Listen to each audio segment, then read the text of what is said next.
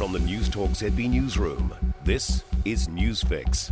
Good afternoon, I'm Raylene Ramsey. This is your afternoon Newsfix for Wednesday, the 1st of June. Fixing bus routes is a large focus of a $1 billion Auckland Council climate change package. Mayor Phil Goff has unveiled his final budget proposal before quitting the job. It includes deferring other spending, but putting an extra $600 million into buses for improvements and new routes. More millions would go into electric buses and ferries, as well as cycling, walking and tree planting. Goff says they want to radically improve bus services. People are more inclined to use public transport when the services are very frequent, every 10 minutes from first thing in the morning till later in the evening. An independent review into how one of our state broadcasters recruits staff. TVNZ Chief Executive Simon Power has ordered a lawyer-led inquiry after the sudden resignation of breakfast host Kamal Santamaria. He says it's his view policy wasn't followed.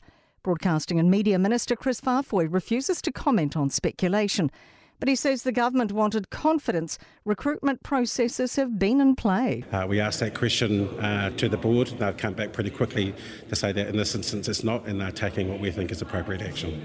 A patient advocate says the final independent review of Pharmac is damning. The review found it likely contributed to worse outcomes for Māori and Pacifica, and also pointed at the agency's lack of transparency. Patient voice Aotearoa Chair Dr Malcolm Mulholland says it's clear there are operational issues from the board down. I have very little faith in the current Pharmac board and management to usher in a new change. Another 13 people have died in New Zealand with COVID-19 in the past 5 days. Shannon Johnstone has more. One person was in their 40s, 2 were in their 70s, 5 were in their 80s and 5 were aged over 90. We have 8,183 community cases today and the 7-day rolling average is 6,893. That's down from about 7,300 last Wednesday. 373 people are in hospital, including 8 in ICU. It may be winter, but don't expect much of a chill. NIWA is forecasting a warmer than average winter around the country. Cold snaps and frosts will still occur, but they're expected to be shorter and less frequent than usual. NIWA meteorologist Ben Knoll says it comes down to higher ocean temperatures. That will be combined with more winds that are coming from the northwest, the northeast, coming in from the subtropics to the north of the country, a warmer place, and a lack of southerly wind. The government's officially signed off on a highly anticipated new highway north of Auckland.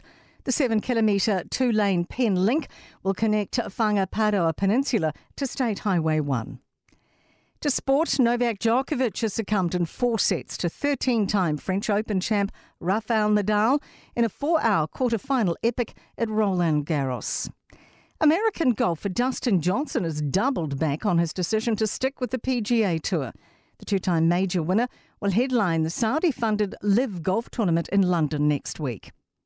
And former All Black Kevin Mealamu has serious boxing ambitions as he builds towards his first ever bout against former warrior Wairangi Kopu at Fight for Life on June 21. I'm Raylene Ramsey. That is your latest news fix, and we'll be back with the next update tomorrow morning from the Newstalk ZB Newsroom. For more news, listen to Newstalk ZB live on iHeartRadio.